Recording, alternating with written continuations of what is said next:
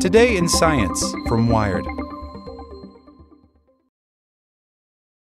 Everyone was wrong about reverse osmosis, until now.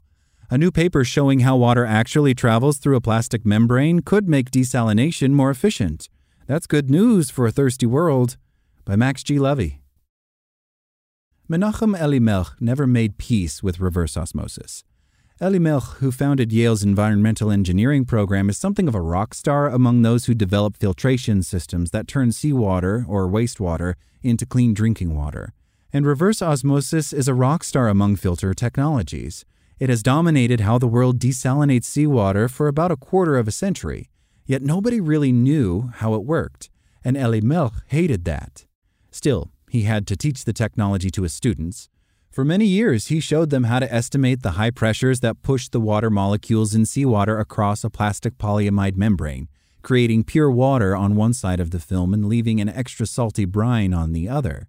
But these calculations relied on an assumption that nagged Elimelech and other engineers, that water molecules diffuse through the membrane individually. This always bothered me. It does not make any sense, he says. This might seem like an arcane engineering question, but Elimelech's beef with reverse osmosis is based on a real-world problem. Over 3 billion people live in areas where water is scarce. By the year 2030, demand is set to outstrip supply by 40%. And transforming water from salty seas into something potable has always been energy-intensive. Older thermal desalination plants in the Gulf states, where energy is plentiful, distill seawater by boiling it and capturing the vapor. A newer generation of reverse osmosis desalination plants, which run the water through an array of plastic membranes, have cut the energy demand a little, but it's not enough. It still takes a lot of power to push water through dense filters, so even minor improvements in membrane design go a long way. In a study published in April, Elimelech's team proved that the once frustrating assumption about how water moves through a membrane is, indeed, wrong. They replace it with a solution friction theory that water molecules travel in clusters through tiny transient pores within a polymer, which exert friction on them as they pass through. The physics of that friction matter because understanding it could help people design membrane materials or structures that make desalination more efficient or better at screening out undesirable chemicals, Elimelech says. More effective membranes could also improve municipal water systems and expand the reach of desalination. This is one of those major breakthroughs, says Steve Duranzo, an environmental engineer at the University of Central Florida who spent 15 years designing desalination plants before becoming a professor. This will change the way that people start modeling and interpreting how to design these systems. They've nailed it, agrees Eric Hook, an environmental engineer at UCLA who trained under Elimelech 20 years ago, but was not involved in the study. Finally, somebody has put the nail in the coffin. The roots of the new solution friction idea are actually old. The molecular math behind it dates back to the 1950s and 1960s, when Israeli researchers Ora Kadem and Aron Katsir-Kachalski and UC Berkeley researcher Matt Samuel Spiegler derived desalination equations that considered friction, meaning how water, salt, and pores in the plastic membrane interact with each other. Friction is resistance. In this case, it tells you how hard it is for something to get across the membrane. If you engineer a membrane that has less resistance to water and more resistance to salts or whatever else you want to remove, you get a cleaner product with potentially less work. But that model got shelved in 1965 when another group introduced a simpler model. This one assumed that the plastic polymer of the membrane was dense and had no pores through which water could run. It also didn't hold that friction played a role. Instead, it presumed that water molecules in a saltwater solution would dissolve into the plastic and diffuse out of the other side.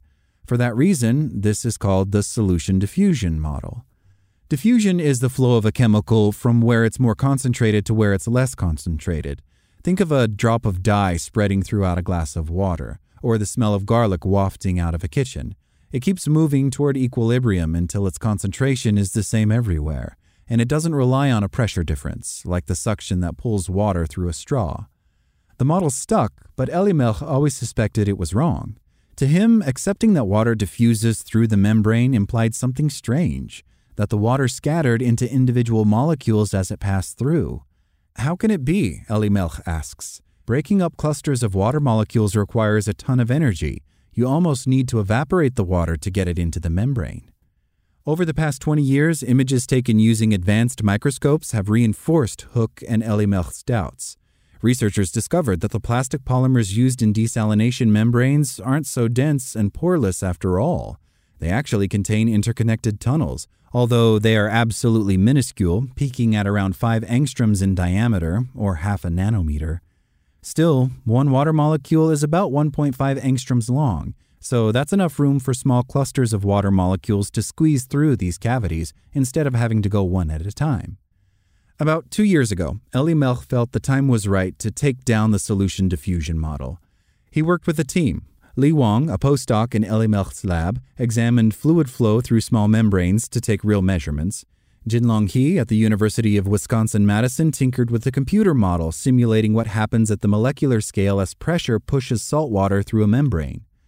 Predictions based on a solution diffusion model would say that water pressure should be the same on both sides of the membrane.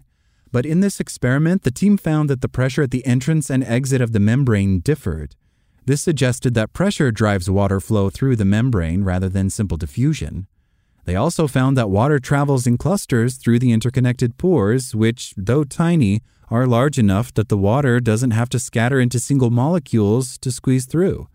Those pores seem to appear and disappear across the membrane over time, thanks to the applied pressure and natural molecular motion. Depending on the membrane material, these pores interact differently with water, salt, or other compounds.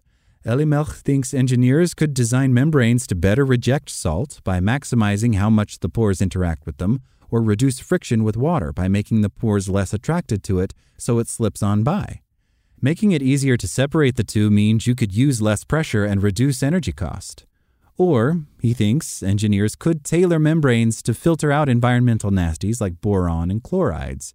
Roughly 20% of boron from seawater slips through membranes as boric acid.